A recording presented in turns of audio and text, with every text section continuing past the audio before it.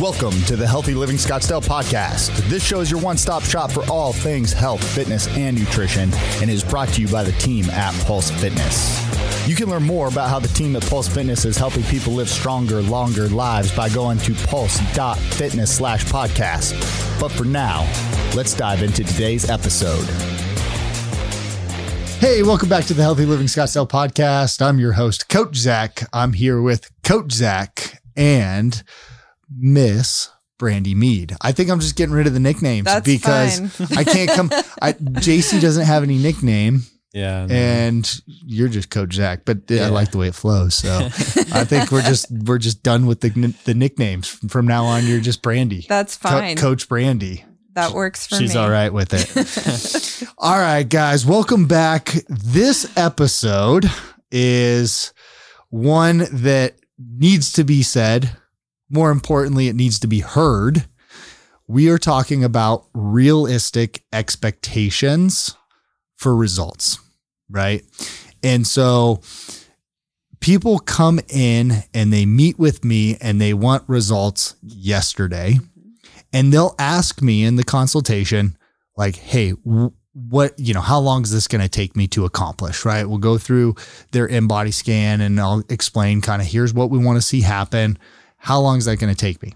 And I always respond the same, which is I don't like answering that question because there's too many variables, right? So I refuse to answer that question for anybody outside of saying like you should start feeling more energetic, better immediately, right? Like even after your first workout, you're going to feel like a little euphoric and better, right? And then that good feeling is just going to progress. You're going to be sore. It's going to be tough, but you're just going to continue to feel better, and we'll make steady progress. Because depending on age, gender, how much sleep somebody gets, obviously their diet, their nutrition, I mean, all of those things plus a million other things all dictate how good of results somebody's going to get and how fast they're going to see.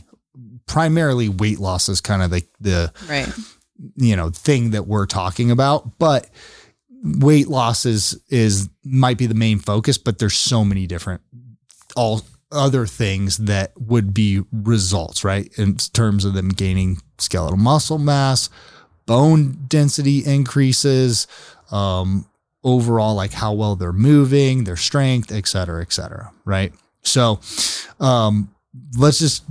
Zach, what are your thoughts on people and their realistic expectation? We'll just go around here. I mean, most of the time they're not realistic, right? Like most of the people that you'll have the conversation with about, you're usually having the conversation because it's not a realistic like expectation, like they have whatever in like 2 months or however long that, and the problem is, right, like I get it, like it seems like a long amount of time, right? Like if you're never exercising and you're like, I'm going to exercise 4 days a week, every week for like 3 months in your brain, like that's a lot of time. But like if you spent years messing your body up, right? Like luckily it doesn't take as long as it took to like get you to that point, but like it's still going to take a long time. And, yeah, like most of the time it's unrealistic, and it's also just like, it shows, right? Like the perspective is kind of what needs to be fixed first, because like, instead of like focusing on that one metric that you're looking for, if we just like focus on like doing, like we talked about like consistency, of course, to where it's like, should be common knowledge now. But like, if all you do is, right, like I'm just going to like refine my diet, and it's like, so it's like half of what I eat now is like better than what it used to be. I'm like sleeping more and I'm exercising regularly. Like if you just like focus on those things, all that other stuff comes just as like a natural byproduct to it.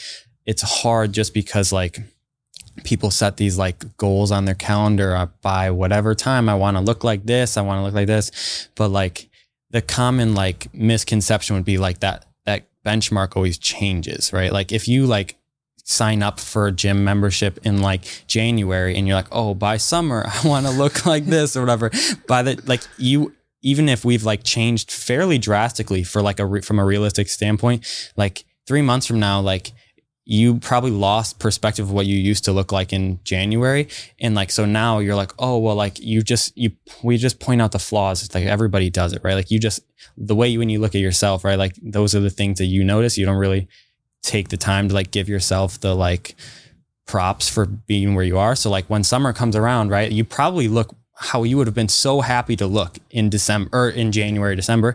But like now the end point is always moved, right? You're always going to chase it. So like, it's hard, right? Because the mental thing is the hardest part to deal with, but it's super common. It's just like learning and like trying to understand like the progress and like be happy with the progress we've made so far, even if you're not content with it. There's no finish line, basically. Yeah. Right. Like goalpost is always moving. Yeah. Think of it as a long-term project. I mean, I agree with what both of you are saying. I think it's okay to have goals, and sometimes goals will help, to push you, toward achieving something, but think of it as a long-term project. You want to be you want to be into this to be healthy, to be fit. And that's more of a lifestyle change. That's going to be something that you want to implement from this point forward until forever. It's just something that, I think everyone needs to focus on continuously and to evolve and to set goals. And then, to change those goals, to modify those goals. To set a goal after exactly, Exactly. And then, like you were both saying, your goal is going to be impacted by what you do in the gym and then by what is going on outside of the gym, whether that's nutrition, your recovery, your sleep, how much alcohol you're drinking, stress, right. So many factors that can either help you achieve your goal or impede your goal. So there's this televised social experiment that happened for multiple seasons called The Biggest Loser. And The Biggest Loser, it's so interesting to think about, to talk about, because you took these group of people, right, that were morbidly obese, and you put them on the ranch, right? There's the ranch, and they've got a team of trainers, they've got a medical staff, they've got dietitians, and they work out for like 6-7 hours a day, which is insane, right? Wow. That's insane. And then every single thing that they eat is like comes from a specific list. They can only eat those foods, and they don't have to grocery shop. Somebody's shopping for them. They had to cook their own food, right? But basically everything is controlled for them, right? Those people would start off and they would lose 20 pounds in a week, right? It's crazy. They weigh in and they have lost this much weight. And then they get a couple weeks in, and it's like they're still working out 6-7 hours a day. They're still eating the same food. And then maybe they lost 4 pounds, right? That's under a program where they've got all the resources that they could possibly have. They're working out an insane amount each day, and they only lost 4 pounds. It's like, how does anybody, Zach, how would anybody, how could anybody like me, right, who's not controlling more than just your workout, maybe we're doing nutrition coaching with you, set realistic expectations of saying, okay, you're going to lose X amount in this amount of time, when they couldn't do it on The Biggest Loser, where everything is controlled. Right. Right. And those people, it is worth noting, because those people came in morbidly obese, they had way much more to lose, of right? Course. The average person who considers themselves fat, all of our people come in here and say they're fat, it's just in your brain, 20 to 40 pounds. Right. Or whatever. It's that's not obese, and it's certainly not that's hard to lose, because most people carry around, everybody carries around fat, but excessive fat, that you want to lose, everybody for the most part has it. So the less you have, the harder it is to lose. And when we, if those people, every single possible variable is controlled for, they have to that, by the way, is eliminating most stress outside of those are all stressors. They're not working, for people, right? They're just, that's a hard part for pretty much everybody, right? Is going out and choosing all those things, and all that is set for them. And they are just everything isn't, the environment is set up to optimize them to lose as much weight as possible, right? And if that shows, right, that initial shock to the system where you dump off a ton of that stuff.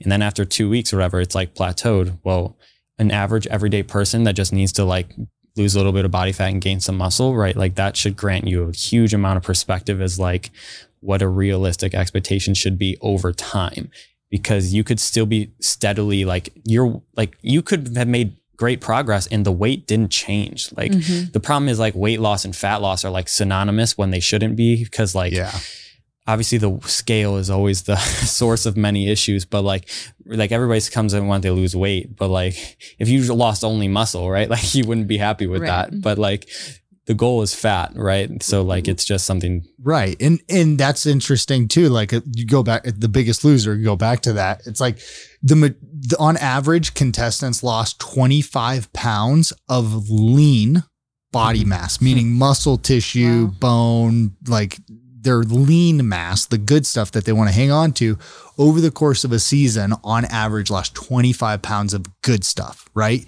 And then majority all gained it all back. Right. Like after the show was over. So the point about like going, like me using The Biggest Loser as an example is that was like a perfect social experiment of, hey, we're going to control this whole element, like pretty much every element of your weight loss journey.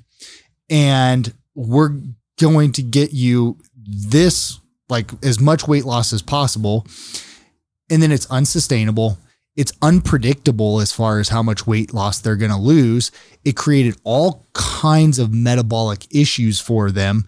There is no good weight loss plan that's accelerated at that pace. People need to understand that. Right. And I wonder how much, have they tracked these people over time? Like once the show ends, how much of that weight are they gaining back? Because everybody gained, that's not sustainable, like you said. Yeah, they gained all of it back, and a lot of contestants gained more back. Yeah, that was probably largely more of a disservice than anything else, right? Because you lost weight, but like it didn't teach them the skills they need to lose weight long term and like to be healthy, and like also like completely twisted their perception of what was required to like lose weight. And like they didn't learn how to properly shop for themselves. They didn't learn like how to manage their sleep and stress, and they didn't learn correct form volumes of exercise and stuff like that. Like all of that was basically incorrect, like what they learned. And then they also learned like, oh, I should be losing 20 pounds a week. I should be losing like 50 pounds, like over like a 2-month time frame. Like that just isn't the way it works. So then, you threw them back like into a real world, and they had zero new skills. And honestly, we're more at a disadvantage because now they're like, when those results didn't occur for them immediately, like that was probably a massive mental hit to them. And then it's just like, it just shows how complex and like how necessary it is that you need to not just like worry about losing weight, but like learning how to do it correctly. Because otherwise, like that's why everybody just like goes up and down with their weight and their fat loss, because you might have done something, like you followed a certain program, whatever, that like might have helped you like shed weight pretty quick, but it didn't teach you anything. Certainly not anything that like you could use for the rest of your life. Well, and that's one of the questions I always ask people when they come in and meet with me is I just say, okay, here's our schedule, right? We train 5 a.m. to 7 p.m., Monday to Friday, like Saturdays and mornings. Realistically, given that schedule and your schedule, how many days a week can we get you here? Right. And I never like argue with them about the number that they give me, right? Because they know their schedule, they know their lifestyle, whether it's twice a week, 3 times a week, they're like 5 times a week, whatever. I'm like, okay, great. Here's like, if you can make it here that many days a week, that's going to be your starting point for your program. As long as you can hit that and we can win, right? Meaning like you can stick to this, because realistically, that's like what you can make happen. That's the first step is like, hey, let's just get moving. I don't care about the results from that. I don't care about how much weight you lose from that. It's like, just show up and do the workouts, right? And then we can start like worrying about your diet. Then we can start worrying about these other things, but it has to be just like very, very simple. What can you win at? Let's start there. And then over time, hey, you made 3 workouts on average each week this year. That's a lot of workouts. That's way more workouts than you had done the previous 10 years, right? Now we've got some momentum. You got to look at it that way of, I can work out 3 times a week for the rest of my life. Great. Let's start right there and let's do that. Then we can worry about the other stuff, but the results should just take care of themselves if you're doing the right things. Right. Yeah. And like, I think goals can be like kind of tricky just because like I'm personally like a very like data objective, like oriented person, but like, I feel like most goals for most people, like a qualitative goal is better than a quantitative goal, meaning just like quantitative would be like numbers, which is what most people focus on for every single goal. They want to be able this weight, they want to be this body fat percentage. They want to be able like, even if it's like, I want to be able to like, whatever, lift a certain amount of weight. Those like are cool in a sense, right? Because it gives you a set objective like to try to hit. But like if you have a qualitative goal, like I want to like feel like however much better, I want to be able to like do this exercise like pain-free, like stuff like that. Like I want to like look better. Like those things, while not as specific, tend to lend better to like being like feeling more fulfilled, just because like if we don't hit whatever that like number is, if there wasn't a realistic goal or expectation, like we like probably just kind of like mess with our psyche a little bit, just because you're like, now we're dejected because we didn't hit that number, when that number might have not actually been an attainable or a number that you should have been reaching for in the first place. So like goals can be tricky just because like, I think you asked in one of our meetings like a week or 2 ago, or whatever, like if like we have goals, right? Like I exercise, there's a few things I love in the world more than like exercising. I have 0 goals like that I have like am trying to like hit or like I'm actively striving for. There's none. Like it's just like what I love and it's what I do. So I'm always going to do it. But like there is no set goal for me, because if there was, like then it would almost be like tiring for me to have to try to set new ones and think of new ones. It's just like,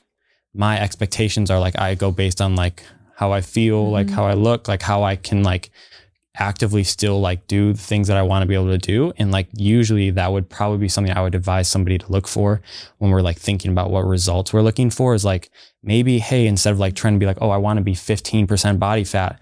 It's like, yeah, like you want to be able to like, whatever, like hike Tom's Thumb, like, and it just be easier. I only have to stop a couple times, or I feel just better when I reach the top than I did like a year ago, right? Like that is something that's not quantifiable, but it's something that you can like reflect on and actually be like fulfilled and happy with the progress you made. Yeah, I think that's great. I think having, feeling better, having more energy, sleeping better, those are all things that will happen when you start working out. Like you said, even if it's 2 or 3 days a week, you're going to start to feel those things happen. And, that's a great goal to set for yourself and something to acknowledge when it happens. I think the key, right, for people to be successful, because if you were to ask me like, Zach, who's your ideal client that you want to work with, right? It's the person without goals. It's the person that knows that they need to work out. They enjoy working out. And they're like, I'm never not going to go to the gym 3-4 days a week ever at any point in my life. It's the person that just like, this is just a part of my lifestyle. Whether that's, I don't care about the motivation for them, right? I don't care if it's like, hey, aesthetic, I want to look good. I don't care if it's like, hey, I want to be able to keep up with my grandkids. I want to be able to just go play tennis and not struggle, or golf, whatever. I don't care what the motivation is. I just want the person that knows that they need to work out and actually enjoys it. And I think the only real way for somebody to have sustainable long-term success as far as their fitness goes is to fall in love with themselves, like the being fit, right? Fall in love with being fit and how that feels and what it does for them.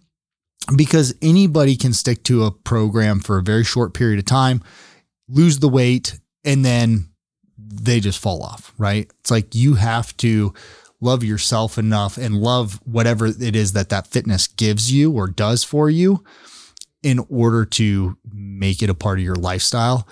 And then like you're saying, Zach, like then the tangible numbers become less important and you're focused on other things and what that's doing for you.